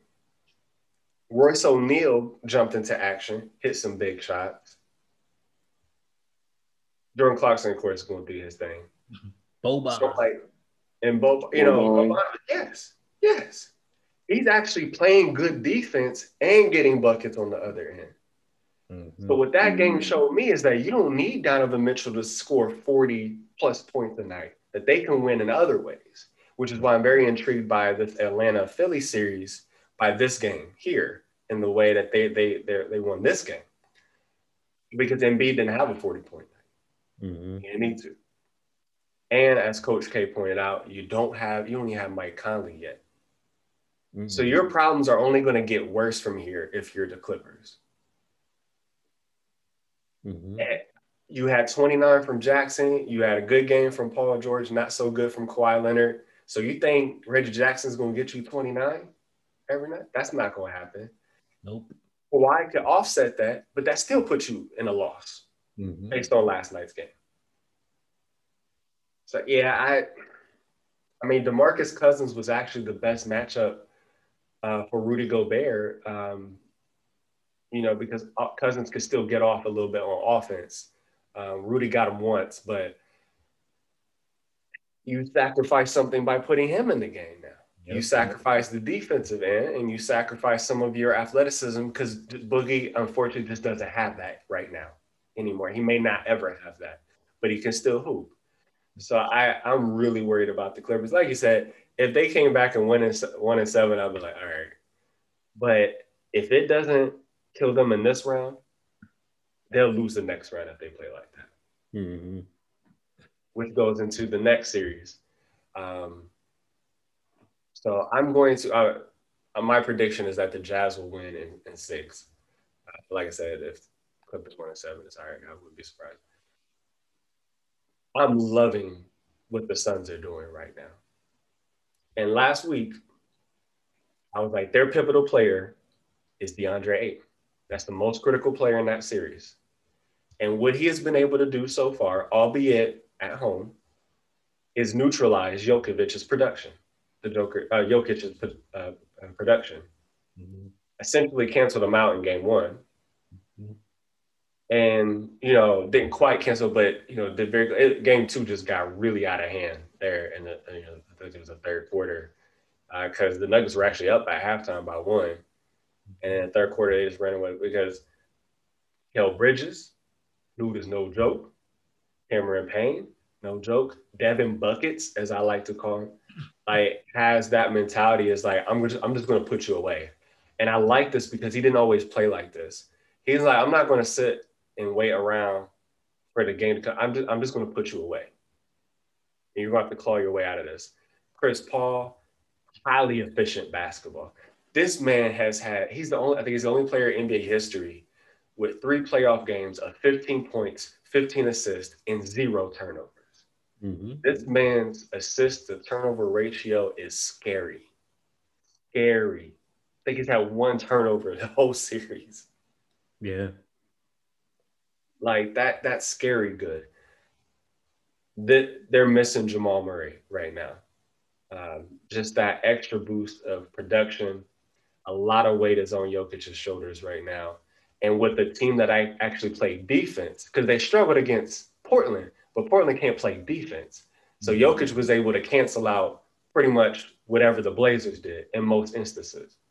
But if you have a team that could actually slow you down, not going to be able to stop them, but if you could slow them down a little bit and make shots harder, because Michael Porter Jr. is not looking good either, which is another story. But if you're able to slow them down, you can win. You can win. I see the Nuggets coming back as the series moves to Denver. I think they'll get at least one of those and maybe one in Phoenix. The other game in Denver. But I still say Phoenix in 6. I'm going to say Phoenix in 6 in this one. Coach Natty T, what do you got for the Suns Nuggets series? Yeah, I'm changing on this one. I thought the Denver was going to win before the series started, but after watching the first 2 games, I think, nothing really to add to your points. I think Phoenix is playing fantastic. Monty Williams is coaching his butt off.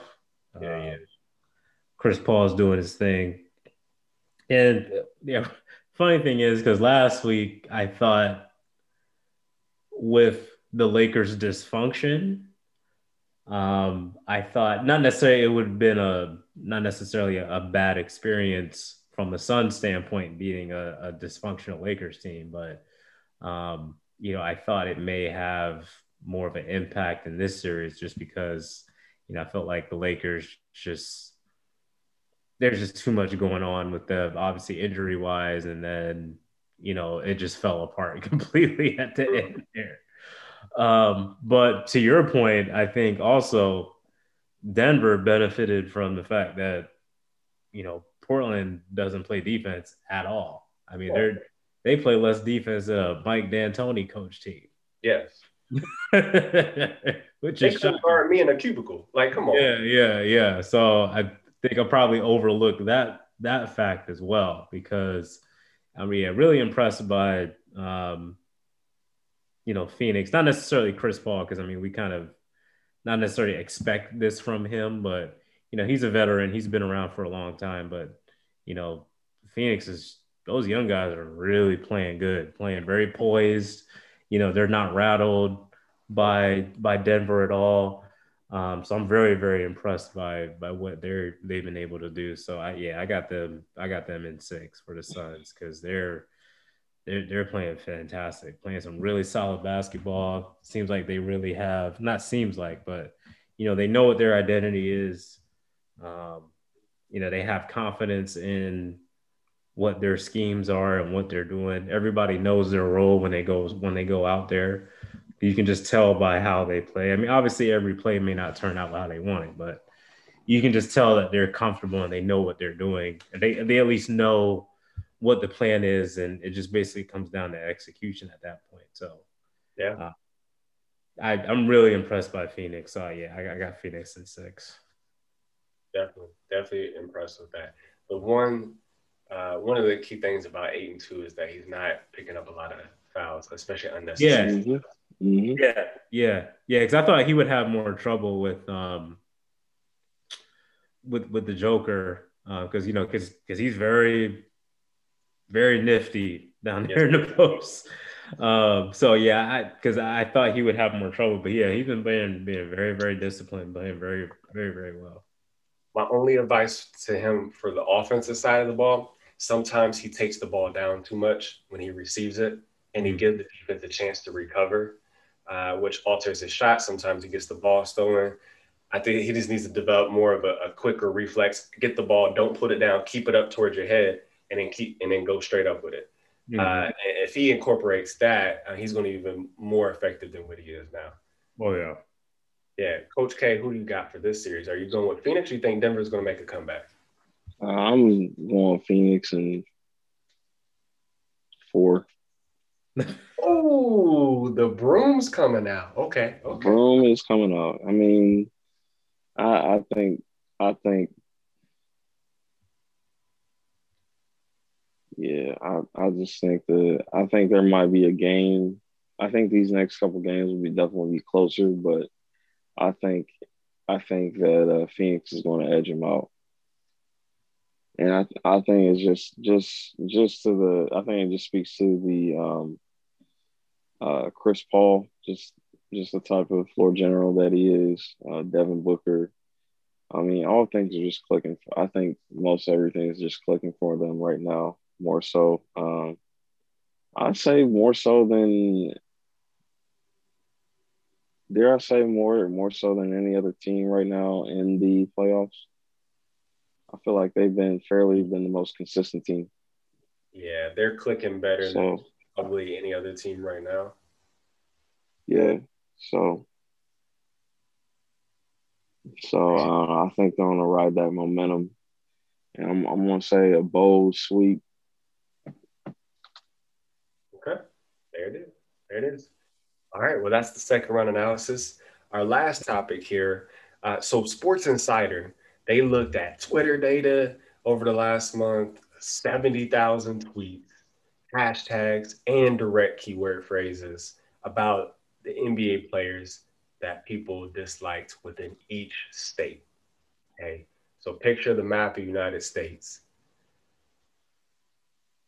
LeBron was the most hated player in 24 out of the 50 states. Almost half the country said LeBron is the player that they hate.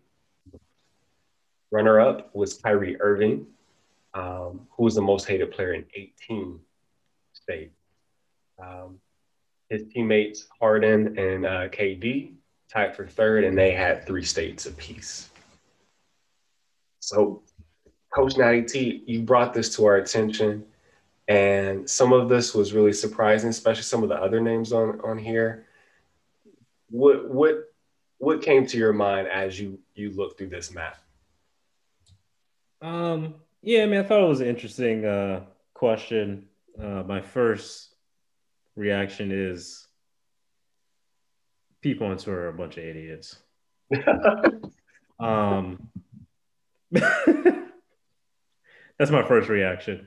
But taking a deeper dive into it, and I know the criteria says state, so you can make the argument. But if you look at the actual map,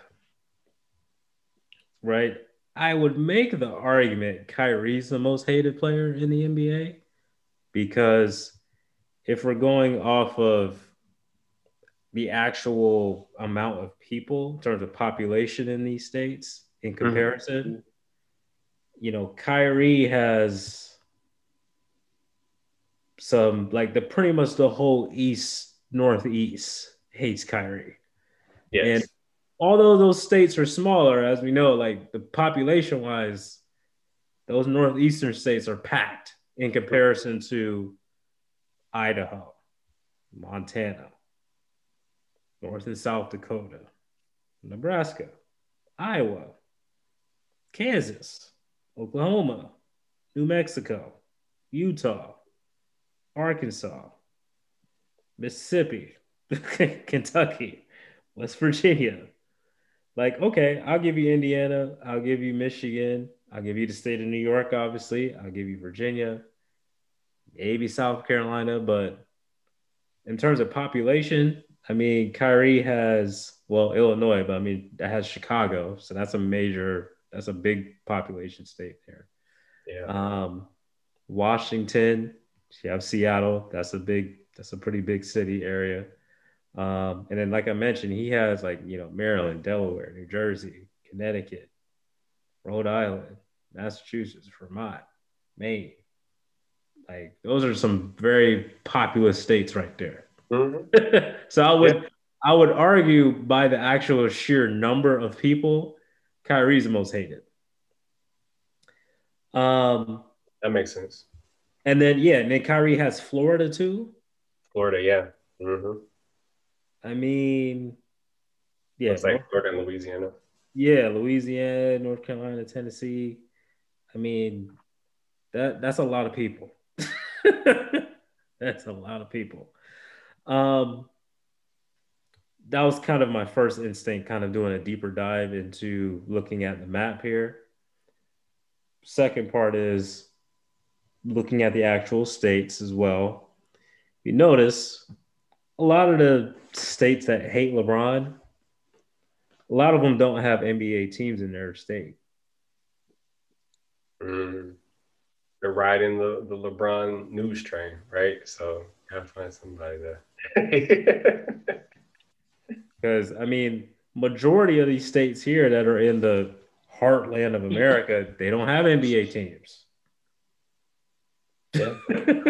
Montana, this is New Mexico, Nebraska. Yeah, like Iowa, North South Dakota. Yeah, they don't have NBA teams there. New Mexico, Kentucky, Arkansas. Yep, Arkansas, Oklahoma. Mississippi, Kentucky, South Carolina, West Virginia. They don't have no NBA teams there. So part to me is like with everything else, it's multifaceted. So I think that's more political. Mm-hmm. I think so too. But I said this in our group text, like the fact that Arizona hates Paul George, I think is absolutely hilarious. What happened? What happened there? I don't know. I was trying to look it up. I don't know what happened there, but the fact that they hate Paul George, or maybe there's just a lot of closeted Clippers fans out there, and they're just like, they can't stand them. I love it. I don't know, but that was hilarious to me.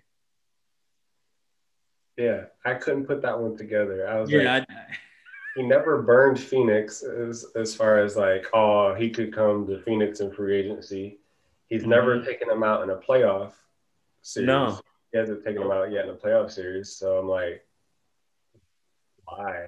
He played Yeah. college in California. So like, what? Yeah. So third part, I thought it's interesting that literally it's LeBron and then the Brooklyn Nets are the Yeah, that's pretty much. That's pretty like much. basically like I find that hilarious too. Now Texas, I get that. Yeah, that works.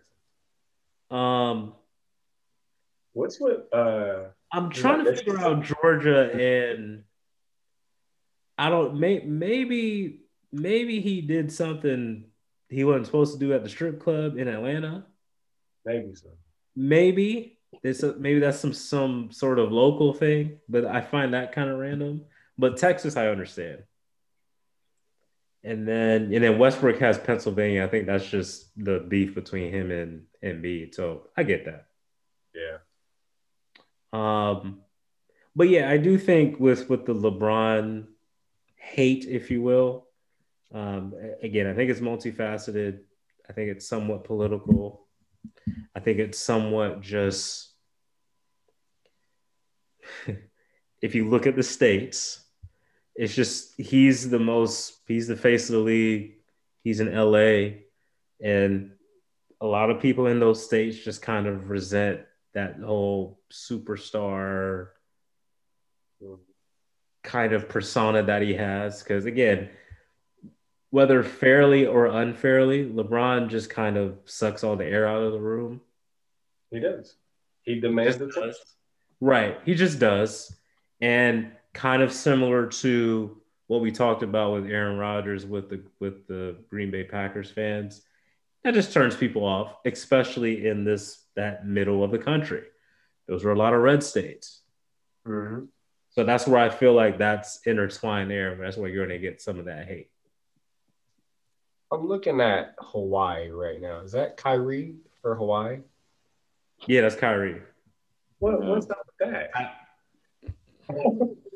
Yeah, man, they like, can't. I think they're just mad because they don't have the opportunity to really they can't experience any NBA basketball games. that's why I said when I looked at the map, I'm like, most of these states that quote unquote hate LeBron don't even have an NBA team. Yeah. Alaska apparently hates LeBron too. Yeah, because Alaska hates. That don't make no sense. Nobody cares about what Alaska thinks. Well, that's true. And they're not even. Except for our listeners in Alaska, we care about what you think. But right. Sorry about that. Yeah. No, but I mean, but I think that's kind of that. But that speaks to the narrative here, because again, remember what LeBron even said about the Utah Jazz, like in terms of video. Nobody picks them. I think that when he makes statements like that, that not only offends the people in Utah, but like those other people in those surrounding states, right? I mean, they're like, wait, yeah, I mean, we never get a chance. Oh, look at these superstar guys making all this money and blah blah blah, and then they're not skipping, but they're going to all these different teams and creating their own super teams like that. That's the heart of that right there. Yeah. Now, my last point, I think it's ironic because we can say it's politically biased. I don't think it's particularly race biased, though, because they did a similar poll with NFL players. Okay. Guess who was the most hated? Who? Tom Brady. And the states were actually pretty similar in the terms of the ones that dislike LeBron and Tom Brady. Really? Very interesting. So this leads to my last point. I think it's just kind of human nature that, people that have sustained success, sustained greatness, there's fatigue there and people just can't stand them for whatever reason. Now, again, Tom Brady with the Patriots, they have their own, what we all know the story there, right? Mm-hmm. But I found that very interesting. That basically the two, based on these polls, or based on the statistics and the data that they use, the two most popular sports in America, the two most hated people are LeBron James and Tom Brady. So I found that very interesting. So that's why I couldn't necessarily go fully like race. Racial. I really think it's just very specific, nuance, things that add up to why people can't stand LeBron in this instance, and even Tom Brady in that instance. My immediate thought when I looked at all these states that hated LeBron, I was thinking like, if we were to run this in 97, 98, I could see Jordan getting all these states too. Perhaps a couple more. Yeah, because he beat a lot of, Your team can't win because he's there. And so you hate him. Yep. Yeah. I see a lot of these. I see this not being very similar. Coach K, I think you did excellent analysis on that, Coach Natty T. Those were some great takeaways. I didn't have anything to add to that. I think you captured all the points there. Coach K, did you want to add anything before we wrap up? Yeah, I just thought it was ludicrous. I mean, at first, like, I'm a LeBron. I'm not a LeBron fan, but I am a fan of LeBron, if that makes sense. Okay, makes sense. So, at first I thought it was funny, but then I was just like, it's just kind of ridiculous that LeBron is the most hated player in the NBA. And like, I like the analysis that Coach Natty T did. I think it might be a little more political, especially just coming out of everything like the Black Lives Matter movement and everything that came out last year. Mm-hmm. Some of the more, I guess, quote unquote controversial statements, tweets that LeBron's made, especially about the cop and the tweet that got deleted. Yeah. So I could see that, but honestly, like, I don't think there is any reason that LeBron should be the most hated person in the NBA. Like, to me, it just doesn't make sense. I mean, other than like the decision like that, that he made. I mean, he made amends for that like a while ago. Mm-hmm. The sustained success. I can see that argument, but like, he hasn't really.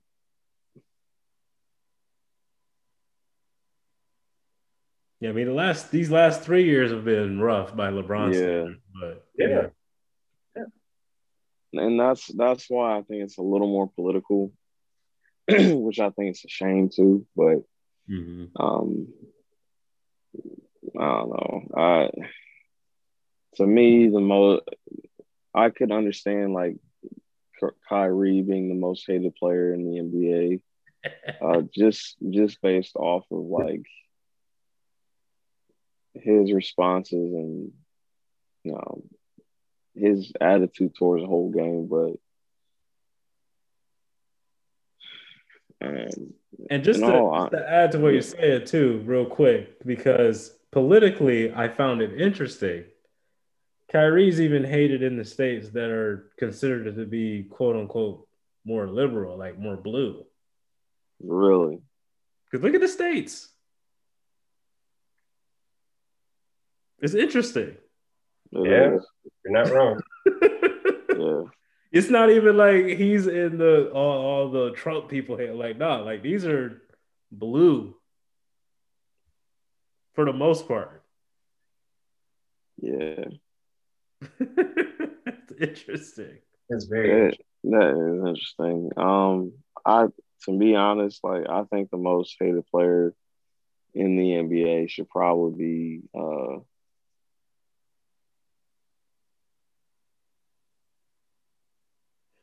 gosh, he about to say Ty Lue. He's about to say he's gonna find a way to say he's gonna find a way. Well, I think that was the end of a good segment. Yeah, I was gonna say Paul George because I mean, I don't know, No, he seems like he deserves that spot right now. Listen, I'm sure you are welcome at any time in Arizona right now. Yeah, I'm pretty sure you are. Yeah, you need to. Yeah, you should go undercover. You should get you a mic and talk to the people out in Arizona because I really want to know why do they hate Paul George out of all people in the NBA, and it's so random. I'm assuming that people. This is just super random, but the fact that his nickname is Pandemic P, I'm wondering if people like are attributing him to like somehow. I don't know. To be honest, like I'm surprised like Rudy Gobert isn't higher on the list. Or he isn't even on the list, is he? No. Because he was the reason that we had basketball games. Yeah. Yeah. And they still chose Paul George.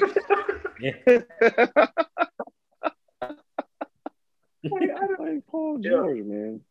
Coach Murphy, him and his family are now in Arizona, so we might have to have him do some digging for us too. Yeah. Send him a text and see if what he can find out there, because I'm very curious about that. Yeah. Oh man. Well, thank you for tuning in to another episode of the Coach's Box. We've had a lot of fun tonight. I'm Coach JP3 on behalf of Coach Natty T and the real Coach K. We'll talk to y'all next week. Have a great weekend. Stay blessed and stay safe, everyone. Peace. Peace.